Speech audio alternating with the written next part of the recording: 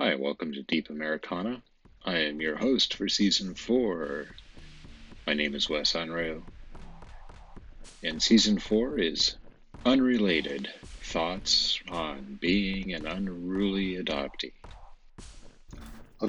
If you're joining for the first time at this episode, jump back to the beginning if you need context.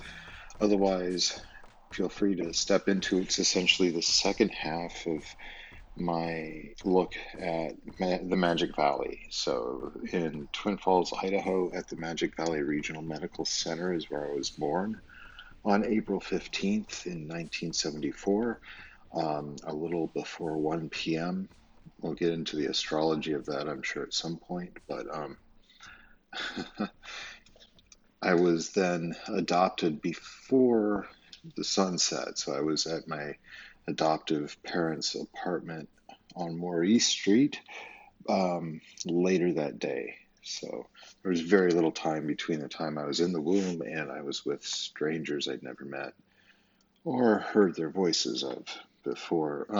Anyway, as it was, even before I knew all of the facts that I've relayed up to this point, um, I started feeling really driven away from the Baptist church environment because of the inherent judgmentalism that seems like is suffused through my interactions with the church members, the other kids, my peer groups, like at a certain point, after about 8, 9, 10, 11, you start listening to what you're hearing. I remember sitting in every sermon from the point I was about 10 on, just doodling skulls on the church bulletin because I was so bored and it just felt so oppressive and death-like. It's very possible I will at times go down disassociative rabbit trails to avoid talking about things. That's just natural. I'm an adoptee. It's possible I was sexually molested in a church when I was 3 or 4 years old. I feel like I remember the room in the church where I think it happened. It would have been at Tyler Street Baptist Church in 70, 79, 78. I don't know. I think it was an older boy who did it to all the kids, like in the nursery area. I don't know if this was ever discussed or if it came out in the church. I was never told. I just remember thinking something weird and painful happened in that room in that church. And buried behind that strange, unsettling memory is desire to sort of like annihilate these spaces in my mind, right? Like destroy the buildings mentally. I resist the desire to visit the street in person when I made plans to visit Twin Falls again because the memory is not fully present, but the echo of the memory like vibrates within my body. So again, trauma that happens at pre-verbal stages isn't easily discussed or addressed, and adoptee trauma often falls into that pre-verbal space. I know at least some of my trauma does. But yeah, so the grand title for this episode is Aviator Lane. I think about that a lot.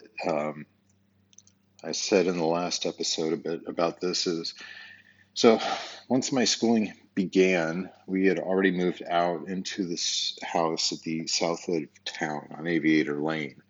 It didn't used to have that name. I remember when we got the street sign, it was a present from my adoptive father, who was a pilot, an aircraft mechanic. He thought of himself, still does, I think, as a troubleshooter. He tries to predict and anticipate problems before they happen. So she bought this, my adoptive mother, Karen, bought the sign for him as a gag. And years later, it appears as the official name on Google Maps for that house. So when we lived there, we had a name and a route number, like the extent of instructions our postal delivery driver received. There was no street name, but the memories from the period that I lived at the Unruly residence on Route 2 in Twin Falls, it was like, those are framed through this reflective knowledge. I wasn't constantly being told I was adopted by my parents, but the teachers and the principal of the Christian school I attended were well aware of it, and was reflected in the engagements I had with others. I was always talking about it with the other kids and peers. I feel like it was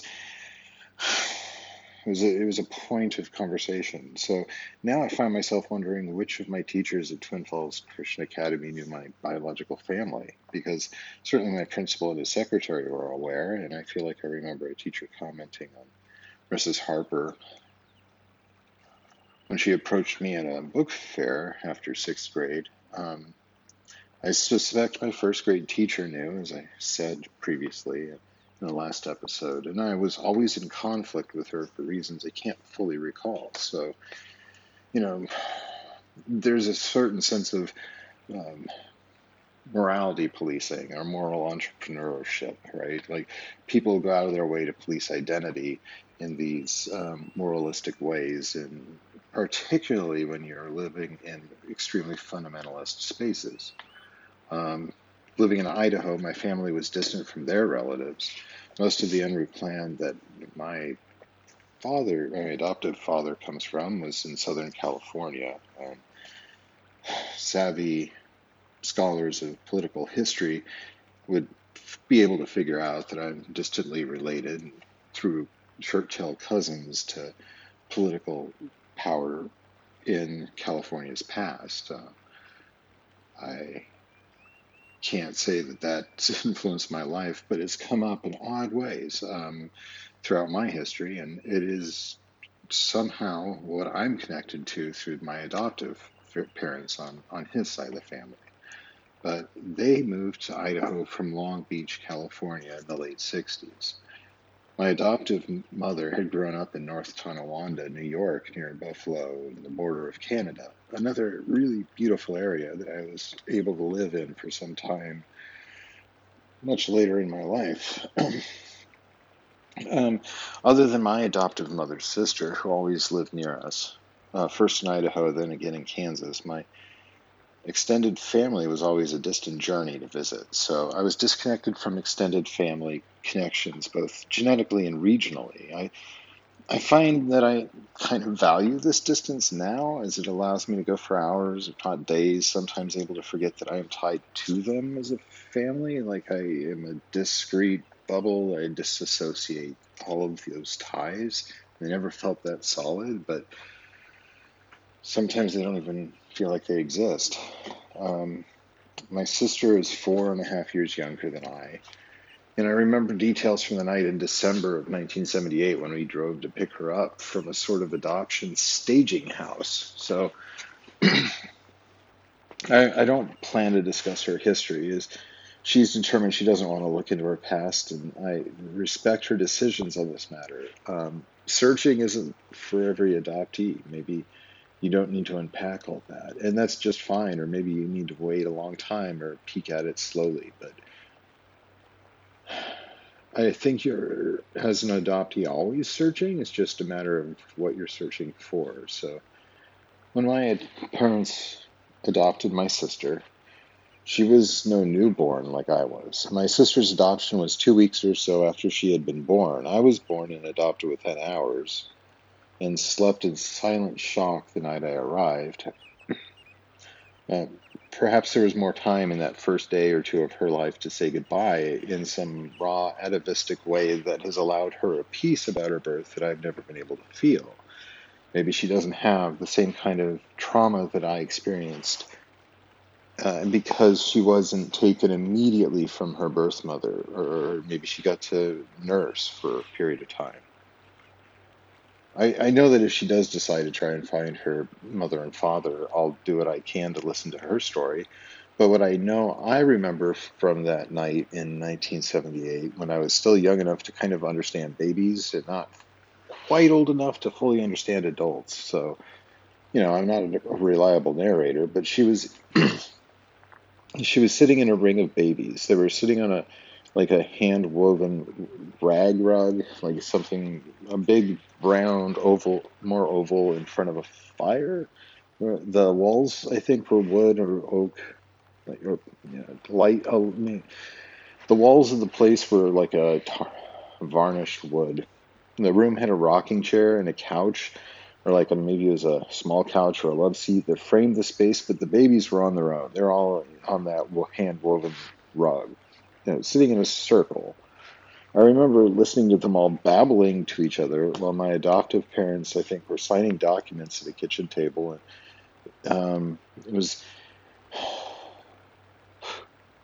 yeah, it was like a big walkway kind of.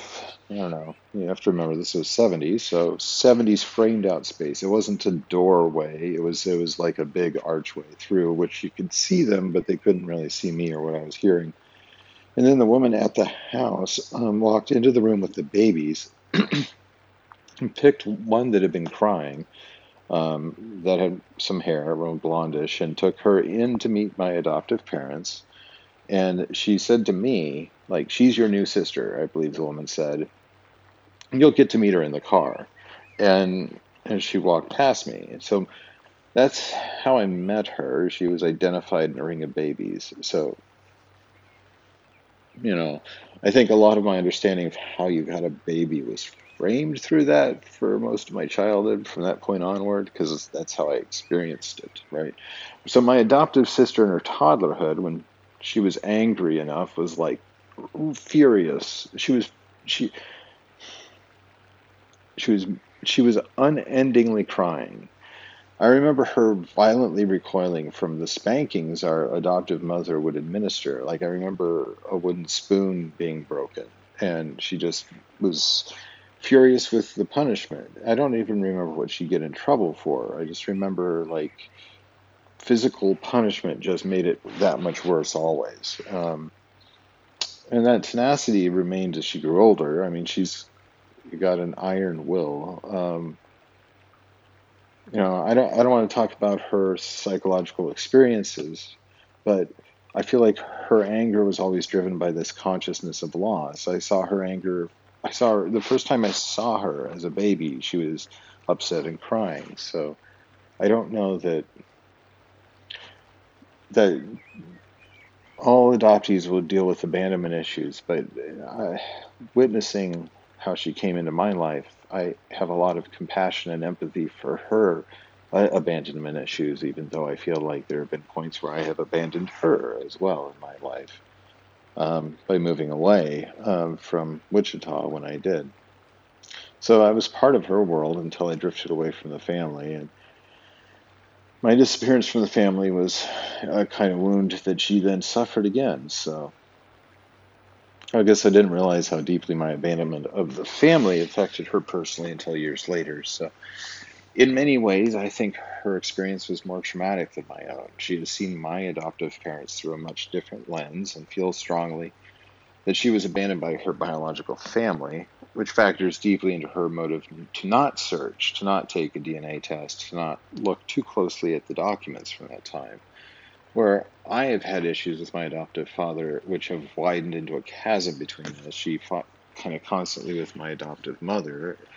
And when we were children, this conflict was starker and louder and felt unending.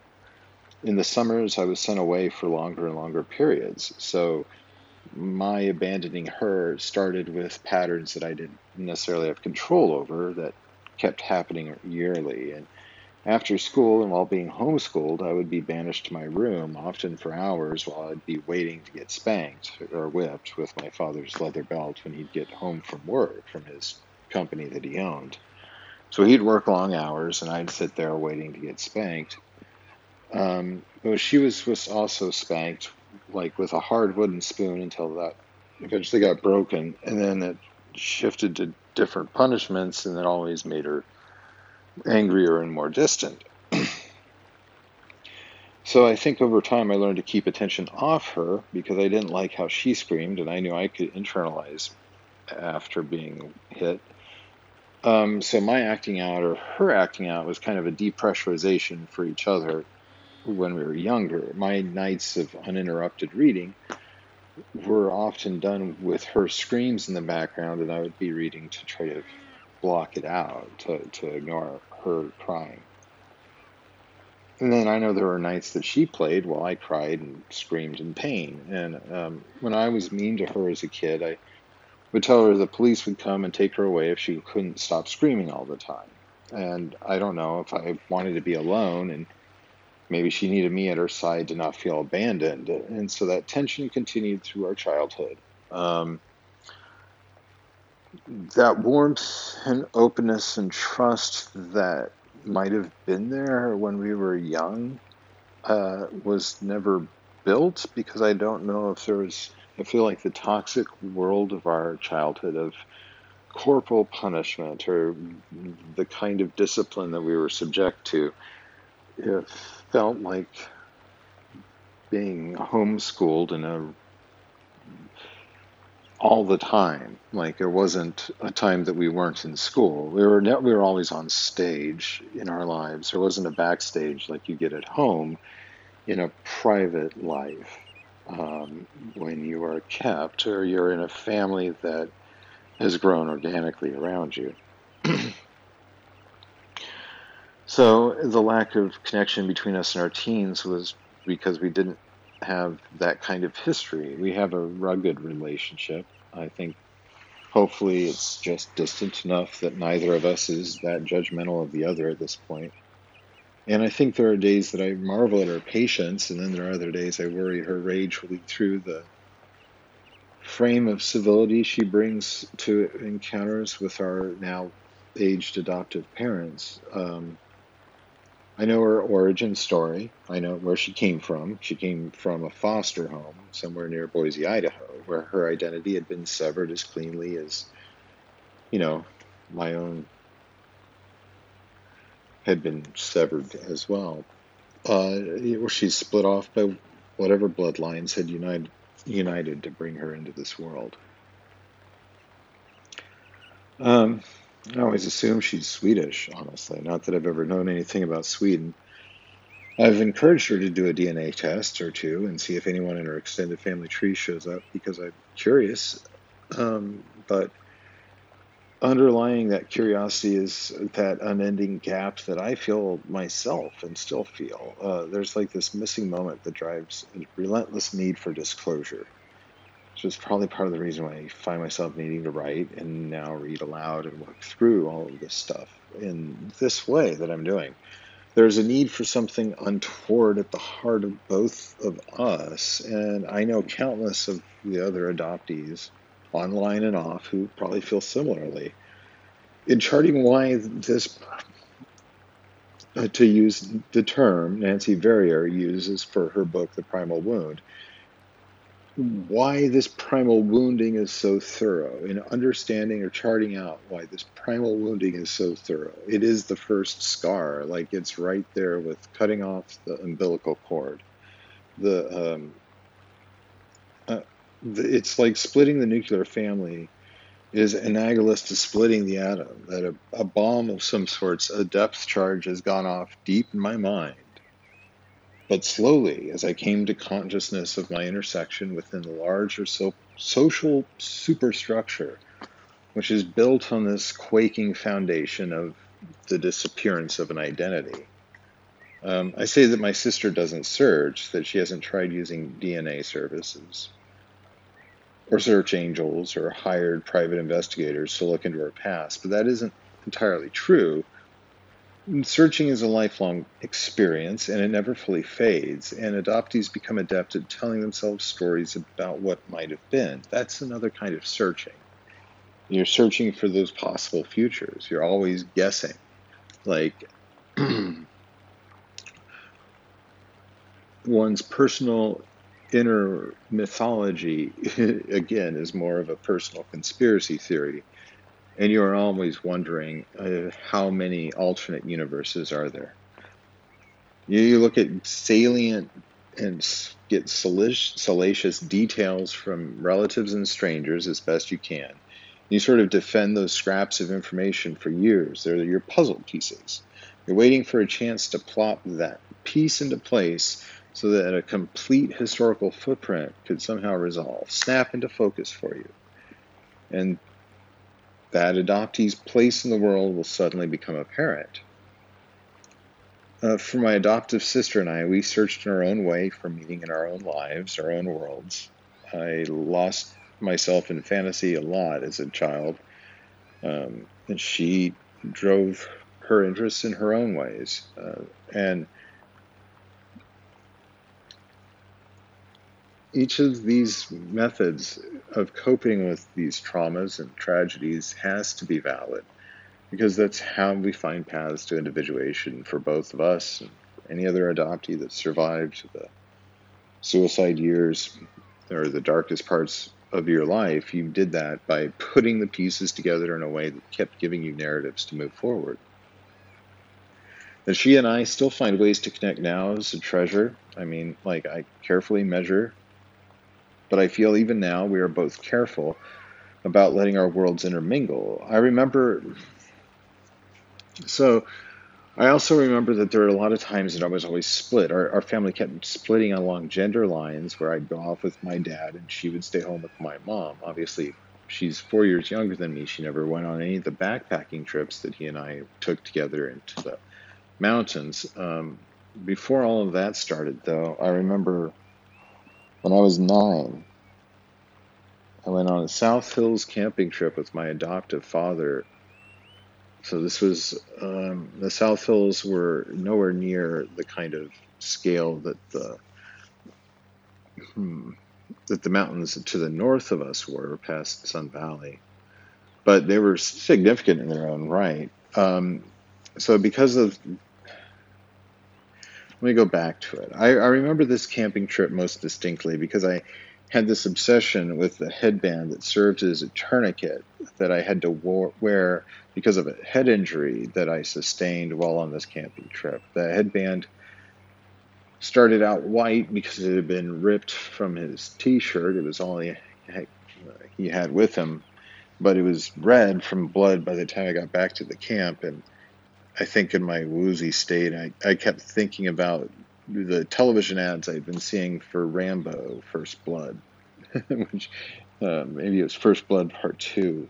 But let me go back to the head injury. I remember flying through the air and kind of seeing rocks coming at my face. I remember blood in the river. My memories, and even in recalling it, are out of order. The impact in the river comes first, then the blood in the water on stones, like river stones. I remember thinking, it's funny, I landed someplace that already had blood in it. So it took me a while, I think, during the walk back, getting back to the campsite. It's when I probably realized it was my blood. Like, it took me a while to realize the blood I saw in the water was from me. I remember the walk back across the hills, complaining I wanted to go back to see. So to start at the beginning, I went to the South Hills on a camping trip with my father. But it was there that we were meeting a rest of some families from the church. It was going to be an overnight camping trip, Friday night into Saturday, and then I think everybody was going to do Sunday school in town. So we were all probably coming back Saturday afternoon. So Saturday morning, first thing, my adopted father decided he wanted to take me on a walk through the hills, and I said, no, I want to play with my friends. And we got into an argument, and he maintained that I must walk with him. So while complaining that I wanted to go back to see my friends and play instead of walking up a hillside at dawn to see the sunrise, he took me up to this place, and there was actually no trail to go, so we had to cross a river to get to where he wanted to go so he could have a better view of dawn. And we got to the river, and he picked me up and threw me over the river instead of carrying me across it. And instead of me landing on my feet, I landed head first in the river on the other side of it. I remember getting back to camp. It was the first time I'd seen a butterfly bandage, which was used on the wound on my forehead. I still have a faint zigzag of a scar at my hairline above my right eye. He had to explain to the woman who was putting the butterfly bandage on my head that he had decided to throw me across a river rather than walk across it, and that I landed face down on the rocks. The impact had knocked me out, so, like I said, I awoke splashing and seeing my blood in the water flowing from my face. And he kept telling me how proud he was of how tough I was being.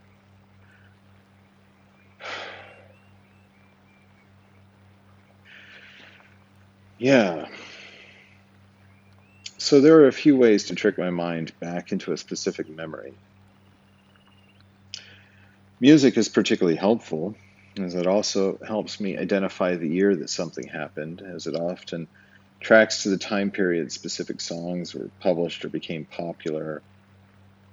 This moment is really tied to Rambo running through the jungle wearing a red headband.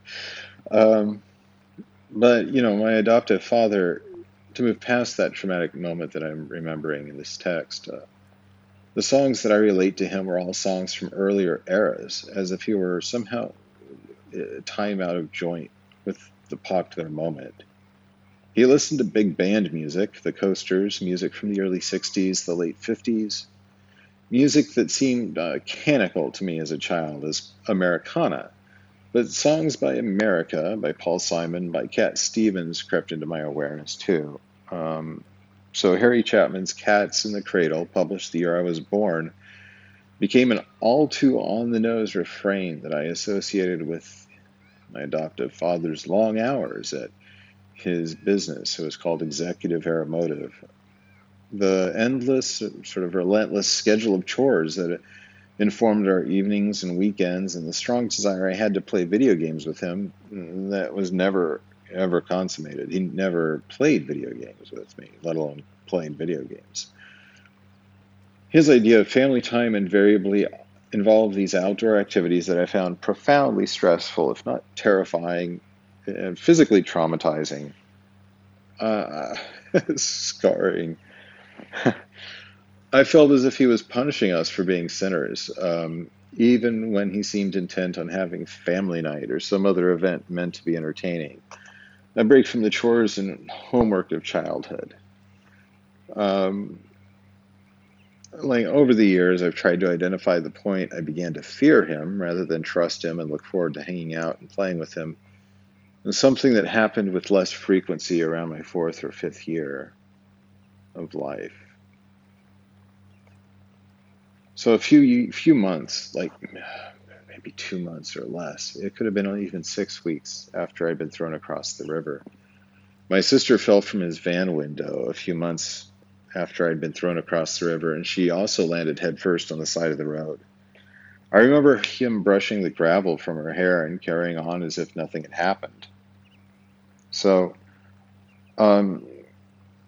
I believe he has PTSD, is probably never treated from his time in a concentration camp when he was before he came to Idaho, compounded with actual physical injuries. I remember he almost died flying an ultralight in the Snake River Canyon at some point, crashing it when I was a child. So for me, some memories come with physical expressions, like tics, headaches, cold spells, and time lapses, disassociative moments. I experience vertigo when thinking about the extreme heights I've been exposed to without warning or safety harness or seatbelt or parachute.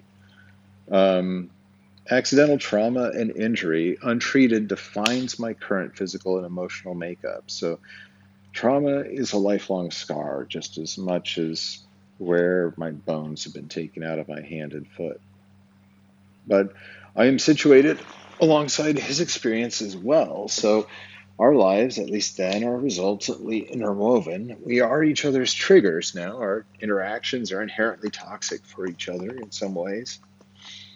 I worry that I'm a metaphor, like physically present, for failed masculinity or failed fertility.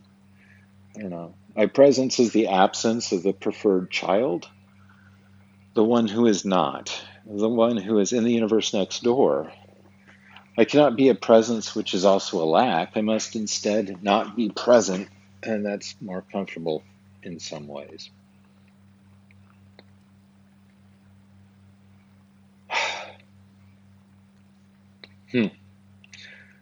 I lost complete trust in my adoptive father, I think, after that moment, seeing my sister fall headfirst as I had and be treated with a near lack of concern that I couldn't comprehend.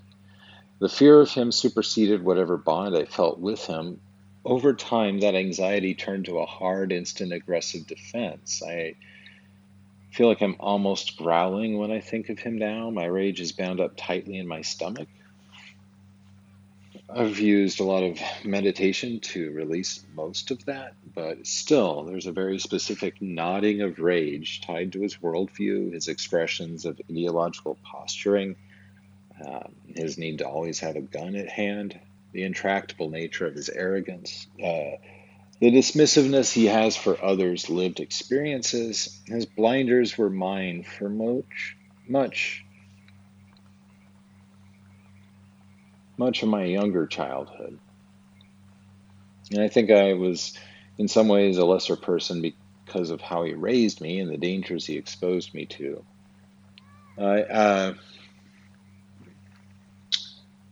Another example is there was a night when I was completely soaked in gasoline when I was 6 or 7. Um, so I remember him running into the front door of the house calling for me. I remember specifically him telling my adoptive mother, I need him because he's short. So he leads me out into the field in front of the house, and he had me lodge my thumb into a hole in a gas tank beneath his sort of aged, stalled out tractor that was in the middle of the field that he was tilling. This is close to dusk, nearly dark. I stood underneath the tractor as he was doing something high above me when he dropped a nut in my face. And so I jerked back away from the falling object, and my thumb dislodged. And so then suddenly I'm soaking my face, eyes, mouth, nose with gasoline because I had been apparently keeping my thumb in the gas tank from keeping the gasoline from pouring out. So I remember the smell flooding my senses and screaming from the burning in my eyes. My eyes are watering as I'm reading these lines. I can still sort of feel the burning. He starts shouting at me, keep your thumb in there. I start screaming in pain, continuing to scream in pain. At this point, I think I'm rolling on the ground in the dust and the dirt in pain. Finally, he gets down. I think he realizes there's nothing he can do to stop the gasoline from all leaking out of his tractor at this point. He had to carry me back to the house. I'm covered in gasoline mud. He hands me off to my adoptive mother. She bathes me until I stop crying in the bathtub. So, it's funny. I don't have a point to this story in this writing. It's just there are several points of physical trauma I haven't fully divulged. Like even I feel like I'm protecting myself from reliving these moments by sort of writing them down as quickly as I can. And then as I read it, as neatly and precisely and as concisely as I can, trying to allow that memory to exist because it's real, but to limit my exposure to the experience of the memory of these events. So there's more that I'll unpack in the future, I suppose, but other traumatic moments that I'll get to, or the time I nearly fell out of an airplane from the passenger seat because the door wasn't properly closed, the time a garage door collapsed to my fingers, the time I fell into a snowdrift with my pants around my ankles when I was 5. I save these 3 memories, and in telling them, I'm performing aspects of my identity as I control it. My identity is the stories that I perform because my identity is a narrative that only exists when it is in theatrical time, right? Like time that transpires both in the performative moment and in sequence during a reminiscence of the performance, the theatrical space. Identity in action is the core function of a storyteller, and when identity and the need to belong, to find a point of belonging, is the subtext of the story, then it is these foundational traumas beyond that first whirling scar, the navel, that defined my anxieties and behaviors from then on. And in telling these stories, I want to be free of these moments, really, free of their influence, only the negative aspects, of course, but free of those disruptive anxieties, free of the trance the past casts over us all when memories are lost.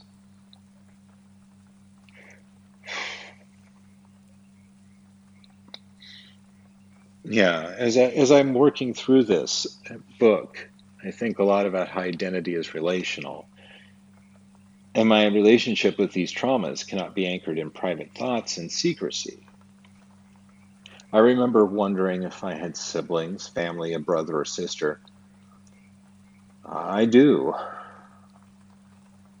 I wondered if I had a twin, like I saw in talk shows when I was home in the summer from school.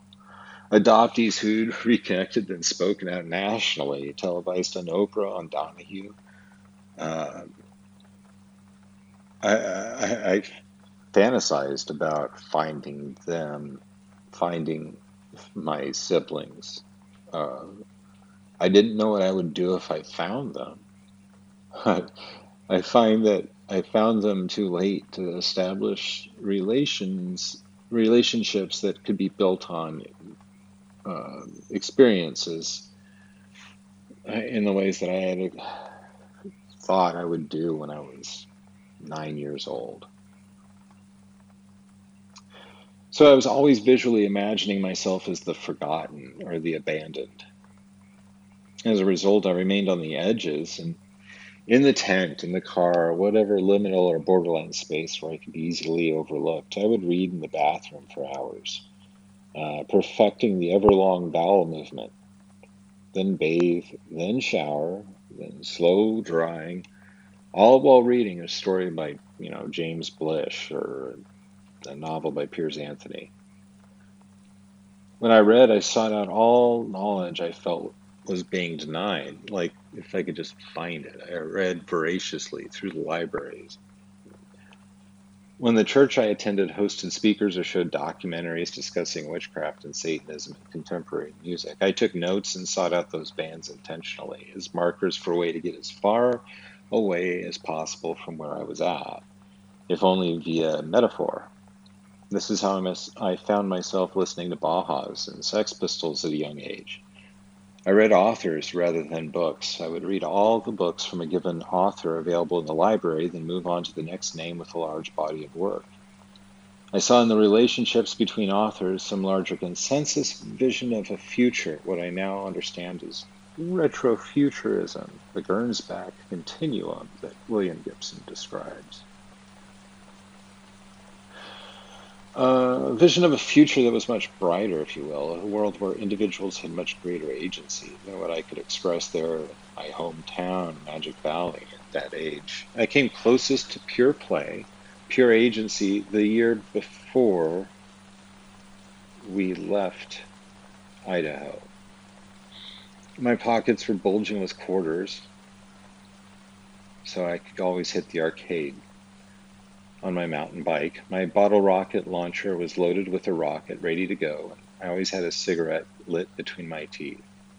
At 14 years old, to be out from under the adult gaze and expressing my rage in unfettered ways was cathartic. And I felt lucky to have had those moments of rapture in that space, riding down Sycamore Street, dodging cars, seeing disapproval in the faces of the adults who didn't bother to register my presence. To miss several weeks in Idaho summer is to miss most of it. To miss the brilliance of the sky, the azure vista. The best days are around the 4th of July. It is often bitterly cold even in April, and by October there is often snow. So I have a scar from a wound I cannot remember that happened when I was very, very young. For a long time I thought it was a check mark for my adoption, not realizing that they don't track babies that way. The scar is on my left hand, on the index finger, just before my second knuckle, and it is in the shape of a check mark. My adoptive mother once told me she had slammed my finger in the car door, that I'd reached for her as she closed the door, and that I bled and bled. I must have been a year old, perhaps 18 months, when this occurred. Nearly freezing to death happened 4 years later, and is the event I still suffer the most physical repercussions from 40 years later. When we first began building the house on the outskirts of Twin Falls, we moved in well before it was finished. After we had moved in, but before all of the plumbing was in place, the only toilet was in the basement, and the only way to the toilet was to climb down the ladder. If I had to pee, it was easier to pee by standing at the back door, which opened 10 feet above the ground. We were eventually to have a deck that led out into a large backyard, but at this point the door opened into empty air.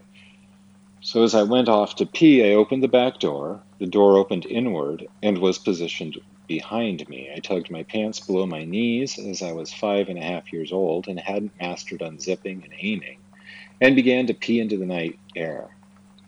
Then I remember I heard the front door bell ring. I remember wanting to finish peeing. I knew it would have been my friend's family arriving, the Lawleys, and I didn't want them to find me peeing. But before I had a chance to stop peeing, someone opened the front door. When that door was opened, the resulting draft slammed the door I'd been perched in front of, knocking me into the night. There was a foot of snow or so on the ground, into which I landed face first.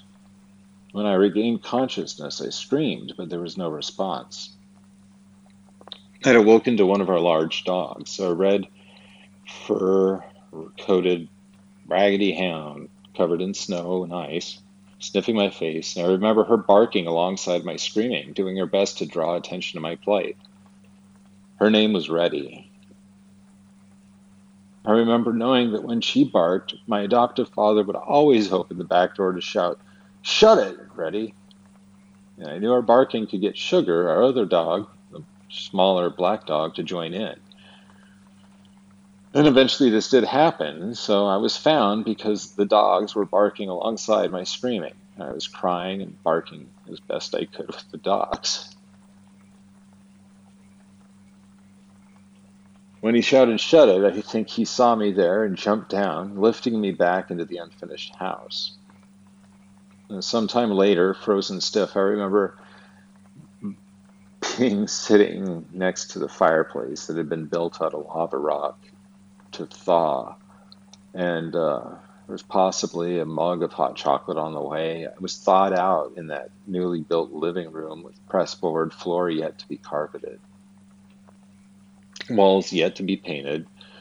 The fireplace was really the only finished space. It was a wall of fireplace. It was all cement and lava rock, and the edges were rough enough to hurt if you scraped across it just so. When I think about those events, falling into a snowbank where I was left in for 5 or 10 minutes, maybe it was less, screaming for help, or I remember falling out of the plane, almost falling out of the plane.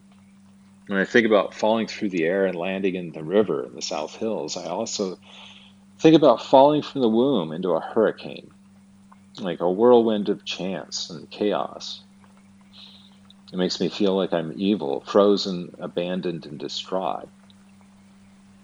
So, of course, confused, I seek some answer beyond the greater good, or it's for the best. These near misses where death seemed nearby, and I felt shaken to my core, still remain as vivid, sensation-inducing memories that, imprinted, never fade. These are sort of these fear factor moments, if you will, the formative moments for my anxieties, and I replay them, sensations and all, when I think about those moments. So, these memories of my fingers being crushed in the garage door, that is a much deeper, more fearsome memory, a visceral memory that hurts to write about when I wrote about it, in a physical sort of way, like bone ache that throbs when I think about that afternoon, or speak about it, or read aloud. Our 2-car garage on the house we were building featured a garage door made of dense wood. Each segment of the door was about 14 feet wide, 2 feet tall, and 1 to 3 inches thick, depending on where you'd measure. They were likely 35 to 40 pounds each, maybe more. And there were 3 stacked atop each other that came down on my hands, so 2 below my hands. I had all my fingers, all 8 of them, thumbs free, crushed between the slats. The way this happened, I'd been asked to hold the top one steady, so I'd been instructed to reach and try to align the boards, turning both hands palms upward and sliding my fingers in just prior to that damn tractor that was holding the slats up bucked somehow. It lurched backwards, the slat slammed onto my hands and then sort of pinned me in place. The pressure was immense and immediate. I remember my adoptive father struggled for some time to reposition the tractor blades back into the garage door on either side of my body, the engine lurching again as he fed it gasoline. I was between the tractor and the garage door, really unable to move, convinced I would be crushed. I remember him asking me to help. I'd been riding my bike up and down the dirt lane that led to the country road on which we lived, Aviator Lane. Something happened. A wheel wasn't bolted on properly. It slipped the track, he explained. He needed someone just my height to stand and stabilize the garage door while it was held in place by tractor blades, and he would run inside, fix the bolt, and I could go back to riding my bike. Instead, I lose the memory into a fog of pain. I still feel that threatens to stop my fingers from typing when I wrote this. I don't know what his plan was. What appeared to be his plan was never enacted, nor did he fully explain what I was meant to do prior to enlisting my aid. The instant I'd agreed to help, getting off my bike, glumly crawling under the metal blades of the tractor, putting my 10-year-old hands between the wooden slats of the garage door, he tried to raise the door an inch, and the slat slipped off one of the two blades. If the door had slipped off entirely, I would have lost all my fingers. Certainly would have never written or worked for years at a computer. Once my hands were unpinned, I went inside and iced them. I wasn't taken to a hospital. There was no x-ray or any assessment by a trained medical professional. My adoptive father must have worried about what it would sound like if I had to explain how I came to have 8 fingers nearly crushed into nothingness. I don't remember how long it took to heal. But I do remember being grateful that I could play games with a joystick without having to use my fingers. I had a joystick, an ergonomic one, where I could just hook my hand and my thumbs for the trigger button. The time I nearly fell out of the plane was 4 years later, during the summer of 1989. I had left 9th grade a B- student, which was a problem for some reason, and I had been sent to live with my adoptive parents, my adoptive father's parents, for a month on their property in Kern County in California. Again, in California, the unruly name is indelibly intertwined with the advent of civil rights, but you would never know this within the confines of contemporary downtown Bakersfield, the largest town near their rural property and one of the places we'd fly into from the Twin Falls airport. Living for a month on their property, I was starved for stimulation, surrounded by almond trees in all directions. The only culture I got was listening to the radio while weeded their garden and did landscaping around their house. At the end of that month, they paid me $100, which I spent in audio cassettes when I finally returned to Twin Falls and could bicycle the 10 miles to the Magic Valley Mall on the edge of the canyon. At the end of the month, my adoptive father flew down to pick me up in a Cessna 210. The flight from California to Twin Falls in that 2-seater was uncomfortable, but I was used to flying in small planes with my adoptive father. The noise is so intense that we could only communicate by shouting, an effort so strenuous that it prevented small talk.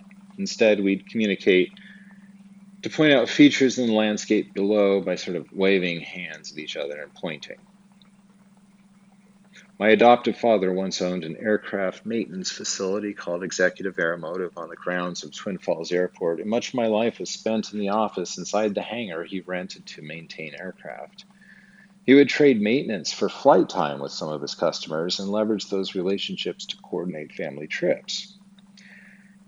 We flew back from California in a Cessna. Then the very next day, he and I were headed to Oshkosh, Wisconsin in a different customer's Bonanza. To this day, I feel like there is no plane I like less than a Bonanza. I deeply dislike the way the plane feels as it slips forward in the air. The sensation is similar to a car fishtailing ever so slightly, endlessly, throughout the entire flight. But I digress. So anyway, we returned from California, and I dig around for new books to take with me the next day. And then the following morning, he and I climb into the Bonanza for the flight and take off. The storm is coming in, so we rush the prep to get the plane off the ground, hurrying to get into the sky before the clouds close in and we'd have to wait it out. I'm in the co-pilot seat. My adoptive father has always eschewed the safety of the seatbelt, declaring if God wanted him to die in an accident, a seatbelt won't stop him. And he rarely belts up, setting an example I once followed rigorously. Certainly, when I was 14, my unbelted seatbelt strap was a badge of honor, if you will, right alongside him, proving that I was just as tough as him. My unbelted seatbelt strap slipped between the door and the jamb on my side of the plane. We did indeed lift off.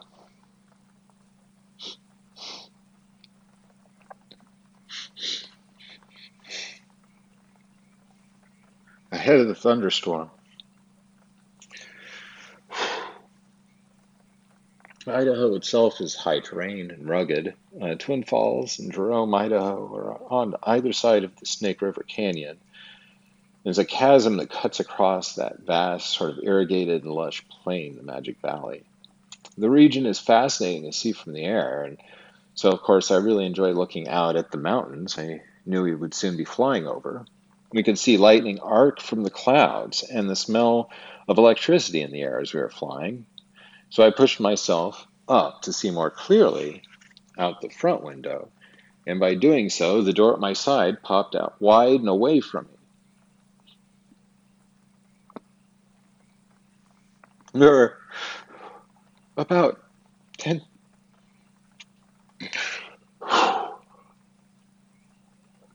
we were about 10,000 feet above the actual ground, but leaning on that armrest and moving was enough pressure to open the door. But the prop wash started coming into the cabin at that point. So I was unable to pull the door closed. I could see straight down, and I could smell the electrified ozone permeating the airplane. Like the Cessna, the only way we could communicate was by screaming.